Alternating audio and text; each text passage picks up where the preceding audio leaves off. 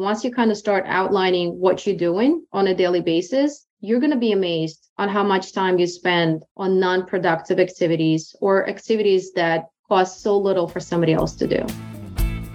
Welcome, ladies, to the Real Estate Investor Show, providing inspiration, strategies, and insight to empower women investors to live balanced and financially free lives. Now, here are your co-hosts, Liz and Andressa.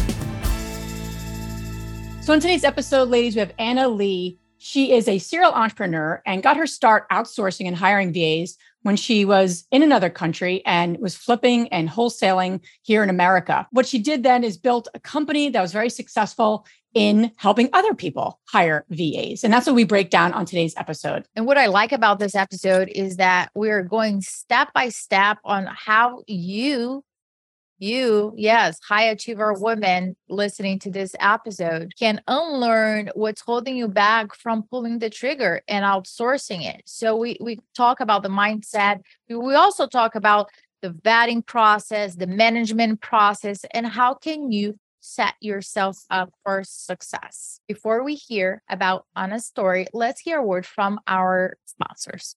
You're trying to close on your next rental, so why is your insurance company dragging its feet? With long lead times and never-ending paper forms, it's no wonder it takes forever to finally get a policy. Modern investors deserve better. They deserve Steadily.com. At Steadily.com, you'll get fast, affordable landlord insurance available online 24/7 in just a few clicks. You can even get next-day coverage, which takes just minutes, by the way, to obtain. And you can do it all from your phone. Steadily was founded by landlords who created insurance products tailored to the unique needs of this industry. It's their sole focus, and that's why landlords nationwide consistently rate them 4.8 out of 5 stars. So whether you've got a single-family, short-term, or multifamily portfolio, Steadily.com can secure the best coverage at the best price to protect your properties. Discover how Steadily can save you both time and money on your rental property insurance. Visit Steadily.com for a commitment-free quote tailored to your needs today.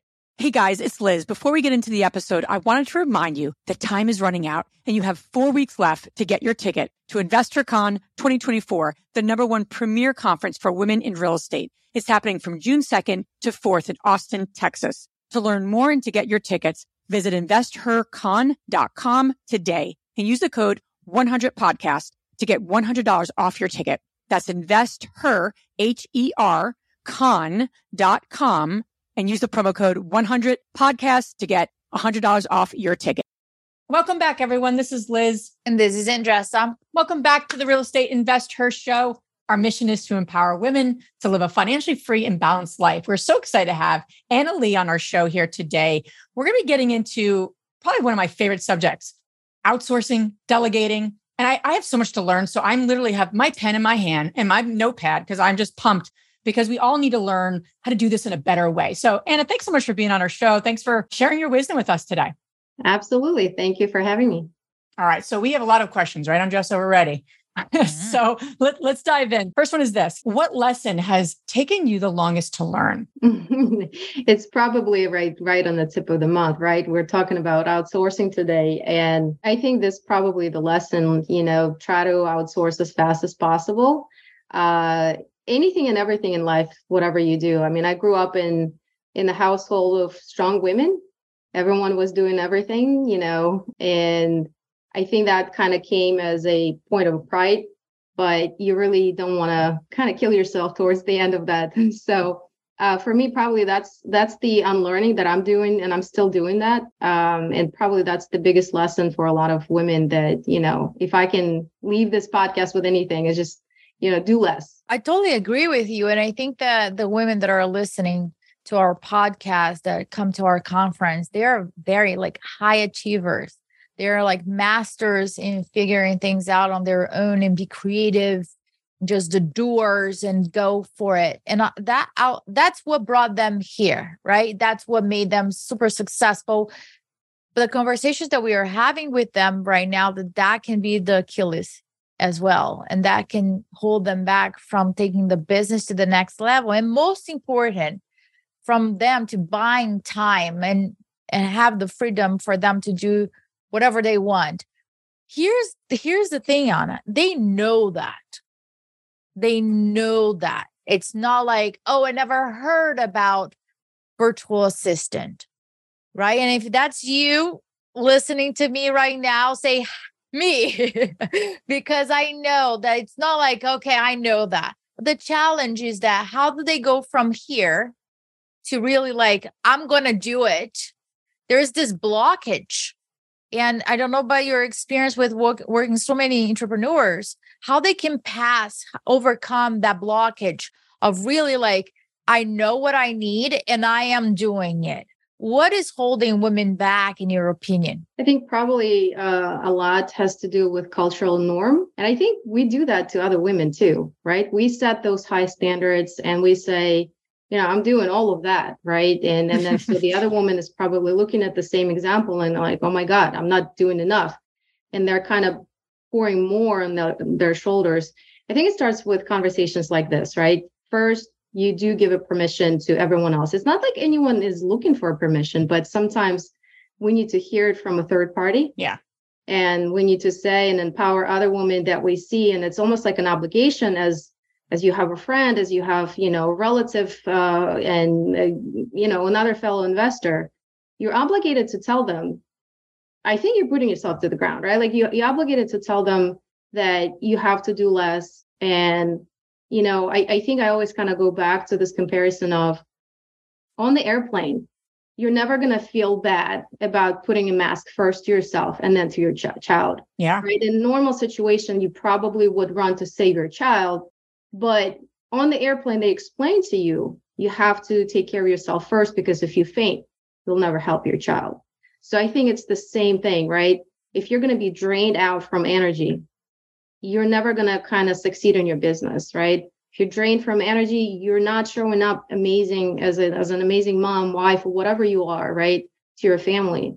So, and then I think it just kind of comes back to start with yourself. You have to fulfill yourself first, get all that energy back, get all that, I don't know. I haven't been exercising in a while and I recently came back and I'm in a class of a lot of elderly women because, I don't work anymore, my W-2 job, so I can go morning classes and I'm exercising with elderly women and I'm way, way less stronger than them. And I'm just looking at them like, what's happening?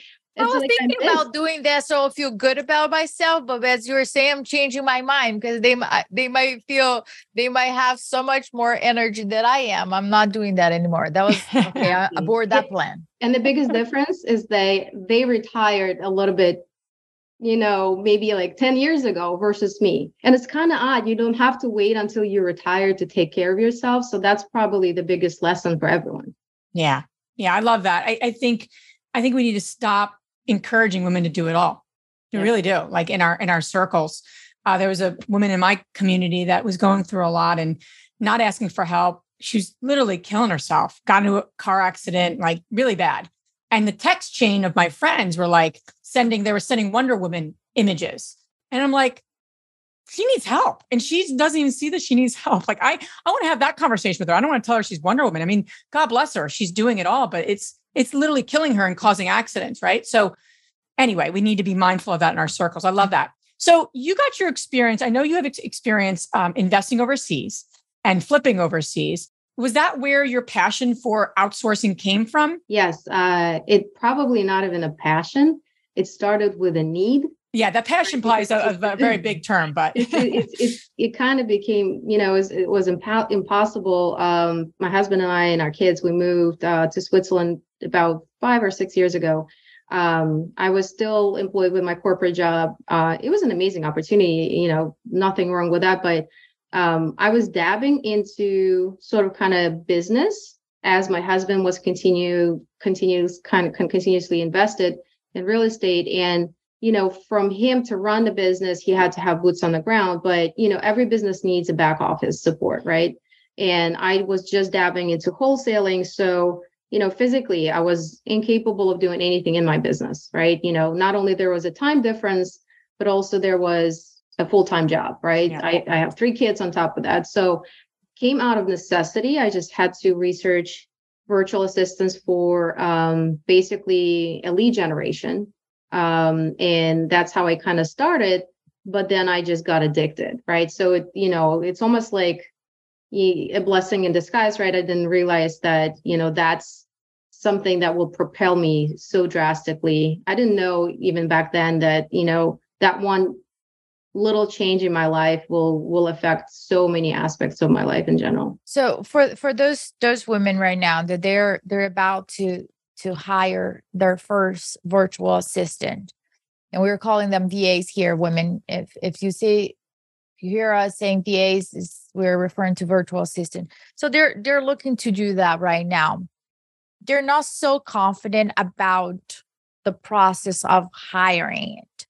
And I don't think that, based on everything that we have been through in our business, building a team in the US and overseas, eating dirt back and forth a couple of times, I don't think I can emphasize enough the importance of the vetting process and fully understanding if you are a good match with that person. So what are your recommendations when somebody's looking to hire their first VA? What are the red flags that they should be aware of and what they should be focusing on? Sure. Definitely use the rule of hire slow, fire fast, right? Never kind of feel intimidated. That's another part of, us being women in general. We always kind of feel intimidated everywhere, right? And just in general. So never be intimidated to ask for more. And then it kind of applies both during the interview process when you have that, referral gathering and anything else that during the interview process, but also as you hire them, ask for more in terms of the KPIs.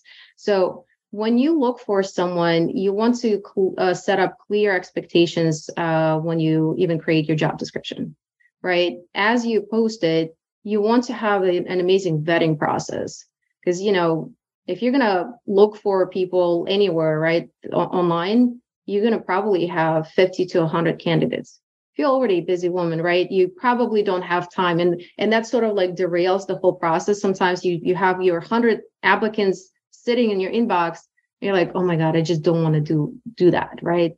So find a way to get down to the easier process of kind of vetting through the list of applicants right away. Like I personally use Google Forms, and then we kind of use Excel and quickly kind of narrow it down to the list of potential candidates to be interviewed. Then you have to interview quite a lot of people, right? It's a game of statistics, similar to any lead gen process. You generate 100 leads, you maybe have 10 of them warm and you convert one. It's very similar to that. So interview a lot of people and then, find your one candidate that would be kind of absolutely rock star, but I would probably bank on like top 3 or 5 in the very beginning, just to kind of narrow down among that smaller group of people. I love what you're saying about the analogy, comparing the type of investments that we do in real estate and just transferring that mentality to investing on teams. Why do you think a lot of the investors don't invest time into building a team? I think everything comes from sort of like personal kind of blockages and programs. I always kind of get back down to that. Not being able to trust people comes from personal kind of fears, right? That maybe some like people were kind of hurt at once and may not even be related to business at all. So trust issues in general, I'd say like start with you. Anything that's kind of like blocking you, start with yourself, right? So why am I not trusting people, right? Or why am I not believing that I'm capable of growth, right? There's a fear of, if I'm growing, maybe there's another kind of societal stigma then, growing is bad because XYZ. Or if I make a lot of money, it's bad because XYZ, right? So there's a lot of kind of personal fears that I see in a lot of entrepreneurs and growth in general. But once they kind of overcome that fear, then there becomes this, well, I can do it better faster. You can do it better faster only to your own capacity. And then you're still going to maximize that capacity, right? So you cannot grow beyond yourself. So then I'd say it's okay if you hire people, they do it slower.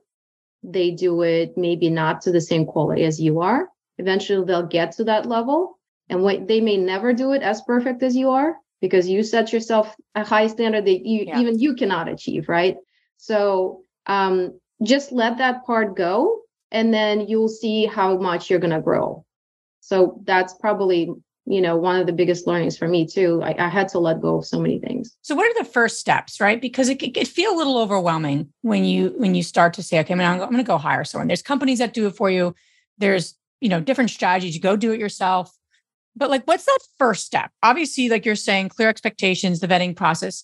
Is there anything else though that women really need to get clear on before they even embark on that clarity of the role and actually the process? Is there any other, and I understand what you're saying about the blocks, but what's that first step? Like what's that literally that first step that I can do, even to choose what I need them to do? Absolutely. You kind of pointed it out with your question. I talk with so many people who know they need to outsource. They just really don't even know what to start with. They're just overwhelmed, and they haven't formalized what they overwhelmed with.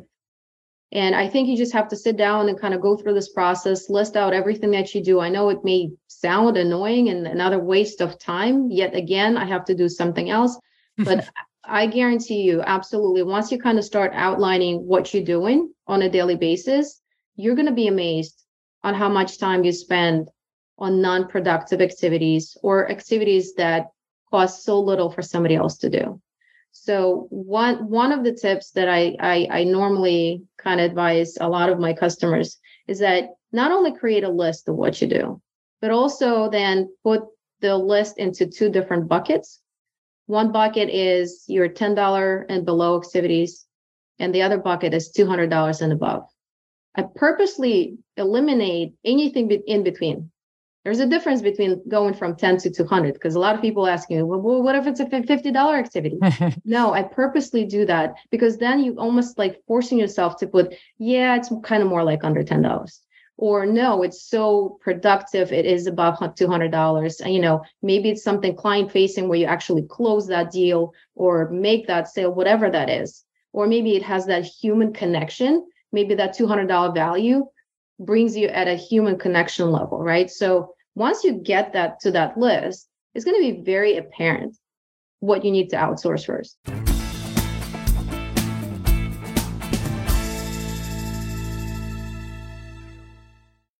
Top real estate investors love to talk about how they save so much on taxes. But how are they able to build rental property empires while skirting Uncle Sam? 1031 exchanges. 1031 exchanges allow you to defer capital gains taxes while you sell an investment property, exchanging your old property for a bigger, better one and avoiding the tax man while you do it. And that's where First American Exchange Company comes in. They're the leaders in 1031 exchanges. Whether you're a seasoned investor or just starting, First American Exchange can help you with simple rental property exchanges, complex commercial real estate investments, reverse exchanges, and more. Don't let your taxes eat into your profits. Visit First American Exchange Company at firstexchange.com or call them at 800-556-2520. That's firstexchange.com or 800-556-2520. Keep your money in your pocket and propel your portfolio further at firstexchange.com. First American Exchange Company does not provide tax or legal advice. Consult your financial, real estate, tax, or legal advisor about your circumstances.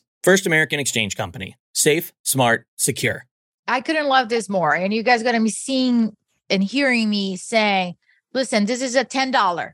This is $10 activity. Because I think that when we start having those conversations with the women in our community, we create this language where we understand.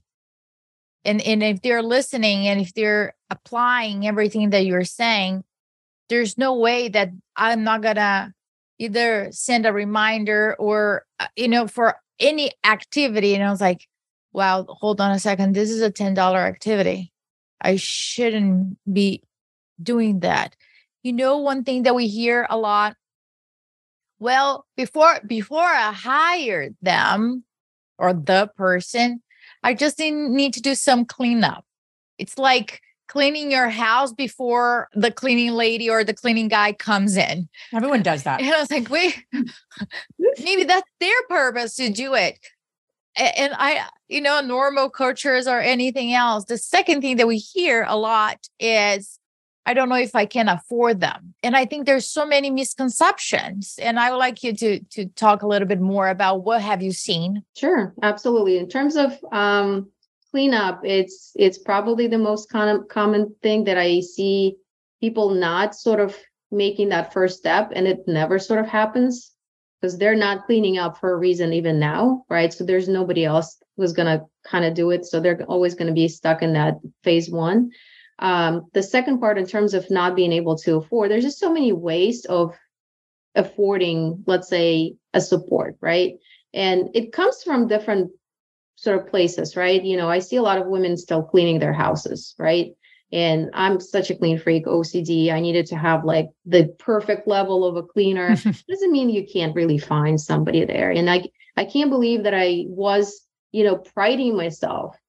I'm at a certain level at my corporate job, right? Like at a senior level position, and yet I'm still vacuuming and I'm priding myself. I can do it all, right? So this is absolutely a nonsense, right? And, look around your house. Outsource first things that take a lot around your house because they're just draining. I mean, do something that you actually like. I don't know. Some people like baking. I personally like, showering the snow. Like this is my most favorite activity because you outside, fresh air. But something that's draining you, just outsource that first. The second part about not being able to afford and how you can afford it. There's just so many ways. First of all, an average virtual assistant in Philippines is about $5 an hour. That's if you hire yourself. If you hire through an agency, maybe double that cost, but nonetheless. Second part, do you have to hire full-time? Can you hire part-time? So that's another cost saving. Third, I personally, in some of my business-related activities, actually share a VA with somebody else, right? So think about all other ways on how you can cut down the cost even further, right? And then also kind of go even back and ask yourself a question. What is your end goal? Are you in a sort of like trying out phase all the time?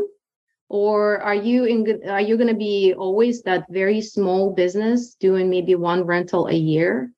Or your goal is to grow 10x? Right. So, and I think naturally, probably everyone would be like, no, I want to grow 10x. Like, I don't want to be stagnant. And in order for you to grow, you absolutely have to have a team around you to help you grow. So what's your sort of like ROI on investing into a team member, right? Start little by little. And, you do the analysis all the time. What's your ROI on investing in Burr or, Next Flip or whatever? It's the same thing, right?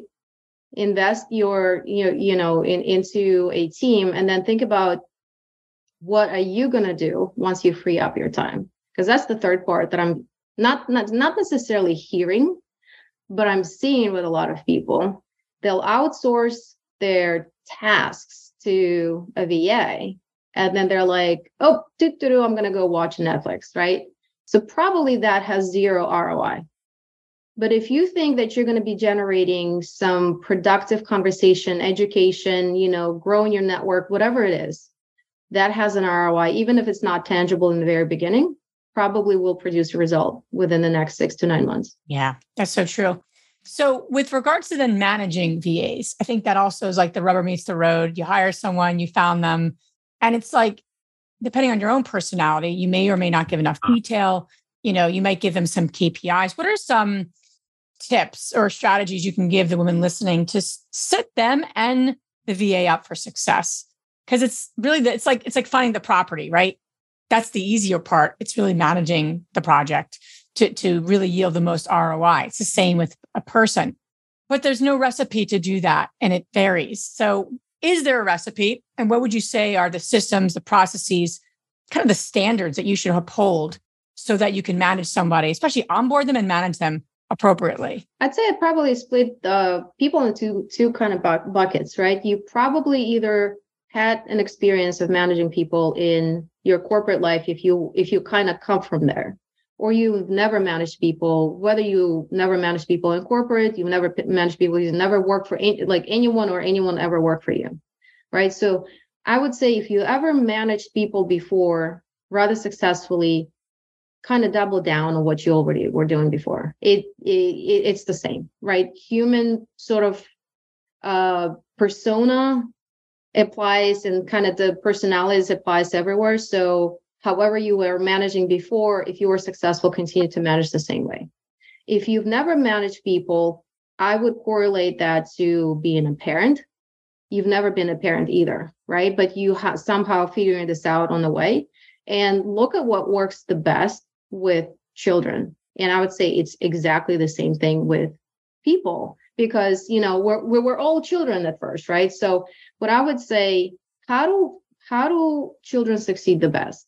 When they have schedule, when they have clear expectations, and when you follow through with consequences, right? So in the terms of employment, I would say expectations, that would be KPIs, right? I would like for you to generate 10 leads a week, or I would like for you to, clean out my QuickBooks file and it has to be delivered by Wednesday. So those are the clear KPIs. You have to have measurable expectations and results that you want them to deliver and at the right time.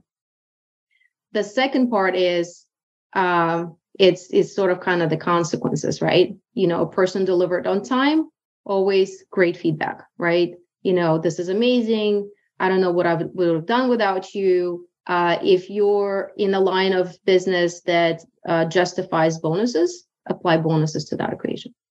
The same goes to the negative feedback or developmental feedback, right? Non-deliverable metric on time or quality, whatever that is, it has to be just in time feedback. It doesn't work if you sort of kind of like, I don't know, we'll see how it goes. And you kind of keep on going. So you're delaying that. And then, you know how it is with children sometimes too, right? You kind of like, you tell them, please finish, playing on your computer. Please finish. And then on the fourth time, as a parent, you end up yelling, right? So you don't want to apply that same strategy with the employees. You want to be clear, that this is a just-in-time feedback. And then, there are subsequent consequences if it continues. So if you have maybe, I don't know, whatever your policy is, let's say you have 3 strikes for whatever the performance or each of the activities, and then let's talk about it. And I don't hesitate to fire fast, because in the past, as a woman, I was always hesitant to do that. And I thought, oh my gosh, somebody is going to be out of job, and I'm such a bad person. But I actually turned it around and I said, I'm going to set that person free, because they're suffering at doing what they're doing right now. There's a reason why they're not performing. They're suffering. They're not in the right place. So I'm going to set them free and I'm going to let them go. They're going to be so much happier with somebody else. So apply that. If you're not seeing performance in the first couple of weeks with any employee, I just let them go. One thing that I think can be applied to this scenario, it's like construction, right? We all want, let's say, the bathroom. We know what goes inside the bathroom. So that is the final goal. And having like those milestones to see, are we reaching the milestones? How often would you recommend a one-on-one meeting for people? And then I don't like to do this, but I'll do a second question would be softwares and apps that we can use in order to facilitate this communication, because there's nothing that makes me crazier is that like long emails or long text messages that just I don't think is efficient to anybody. But what would you recommend in terms of the communication face to face and different technologies that people can use to manage the projects and the VA better? I personally use WhatsApp, only because WhatsApp kind of connects you globally. Everyone has a WhatsApp. If it comes to, let's say, a very sort of like detailed deliverable, or I need some sort of a file, whatever that is that needs to be kind of delivered, right? Then you can kind of go back to email, tangible asset. But if it's a daily communication, then it's always WhatsApp. We always use WhatsApp. We create groups. You could use Slack, you could use Discord, your sort of software of choice. You can use project management software, such as Asana or Monday or whatever it is. It's kind of your preference. The only reason why we're using WhatsApp is because it's immediately available to everyone, right? So like the day of hire, we're all communicating right away. Everyone is on board, and it kind of creates an ease of use. So this is your sort of like, imagine that you're in the real office. This is your day-to-day interaction. So WhatsApp becomes more like, hey, quick question kind of thing, right? And then deliverables are more communicated more formally, right? So that would be your project management software, whatever it is, depending on what you're doing. In terms of constant communication with your team, I'd say in the very beginning, you want to do as much of that as possible, even to the point that you actually get to connect with somebody on a personal level. It's kind of goes beyond, this is somebody in Philippines or in South America, whatever it is, that's doing something for me. And you almost like tend to sort of like disassociate yourself from them. I don't recommend doing that. I almost kind of want to treat it the same way as you have a corporate team and you're trying to like have a team building activities. You can't really fly to Philippines. Maybe you can, but how can you implement that? So I, in the very beginning, have weekly meetings with my team to the point that, highs and lows. Like we spend 5 minutes, highs and lows, right? It's not a lot of time, but that's how I get to know the intricacy of their life, right? And that's how I get to appreciate how much I do for them and how much they do for me, right? So, I'll just give you one example. One of my VAs was kind of very ecstatic. They got a new car. And, they were sharing with the team, and it turned out to be a Toyota Corolla 1995, right? That was a peak of their year. They reached that level where they could afford to buy that car, right? I mean, what does it give me? Like knowing that I'm supporting somebody in that opportunity to be able to afford that car, and now his family can go on vacations and kind of like not take a bus or whatever. It creates that personal connection, right? So that, we're not just kind of robots, right? Like working for each other, working with each other. We're kind of still on that human level. And, I get to appreciate my team member, right? In a totally different perspective, right? Because I live here in a completely different environment, and it just opens up, those little things. And then the other associate kind of shared that she was on the beach with friends, and some friends were in medicine, like doctors. Somebody was a police officer. Somebody was a teacher, something else, engineer. And as she shared how much she was making as a virtual assistant, they all wanted to quit their jobs and start being virtual assistants, right? It kind of gives you the level of, sometimes we feel like, oh my gosh, we pay them $5. Is this an underpayment, right? Like we all kind of have that guilt inside of us, and we can pay so much higher here in the United States, but the cost of living is so much lower in Philippines, for example, that you get to appreciate, oh my gosh, I am adding value to another human being, and it's a reciprocity that kind of comes along with this. So I'd say in the very beginning, do meet with them weekly at a minimum. And always have those like quick check-ins, right? You can then have maybe a once a month type of one-on-one longer meetings where you get to just kind of overall talk to them. But the feedback supposed to be just in time. Like you don't have to wait for the next day. It's that moment, that minute to communicate so that they know, oh my gosh, I did amazing. I'll kind of continue on that behavior, or I need to improve, and I'll know what to do. You're incorporating something that you can come back to each week or each time you connect with them. And it's like building upon itself. So that relationship is being built, and that's important. I completely agree. Anna, this has been great. Lots to kind of unpack on this topic, but this has been great. Where can the ladies listening learn more about you? You can either check my website, outsourceyourtasks.com, or email me at anna@outsourceyourtasks.com. I'm always happy to talk about this. Is a topic that's near and dear to my heart. Awesome. All this information you guys can find on our show notes. Now we're going to transition to our fabulous 3 questions. And the first one is, what's the most transformational book you ever read? Probably I'll have to go back to Rich Dad and Poor Dad. My dad gave me that book to read. And at first I kind of dismissed that as, what are you talking about? Like, it's all about corporate growth and whatever. And, once I actually was able to understand what it's all about, definitely changed my perspective. So probably keep going back to that one. Second question is, what's the most powerful routine that you do to create a financially free and balanced life, whatever balance means to you? I'd say for my personal life right now, right, I have to start my day right. So my mornings are all about meditation, exercise, and then I kind of set the perspective for the day, and then kind of go with how the day kind of unfolds for me. And routinely, I try to outsource as much as possible. Anytime I'm doing something where I tell myself, why am I still doing that?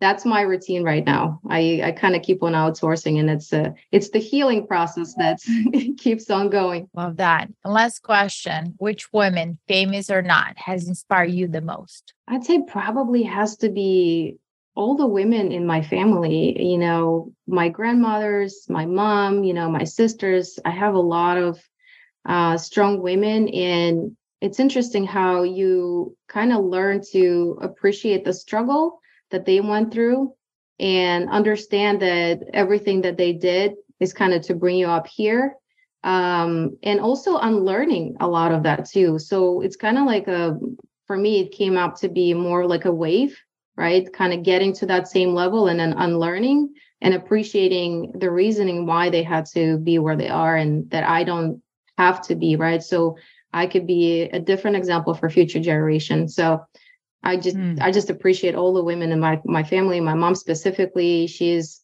the strongest yet the most gentle woman I know, and she allows me to feel a daughter even at my age, and just kind of continue that relationship. So probably say my women in my family. Anna, thank you so much for being on our show. Thanks for sharing your ideas and wisdom with our community. Appreciate you and your time. Absolutely. Thank you, guys.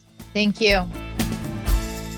If you enjoyed this podcast and want to receive updates on our next interviews, go to our website, therealestateinvestor.com. There, you can subscribe to our show, become part of our investor community, and get updates on upcoming episodes. If you like our show, please share with other women who would benefit. And don't forget to leave us a rating on iTunes. We'd really appreciate it. And as always, we encourage you to take one action as a result of today's show and put it into motion so you can live both a financially free and balanced life. Thanks for spending time with us. Ciao.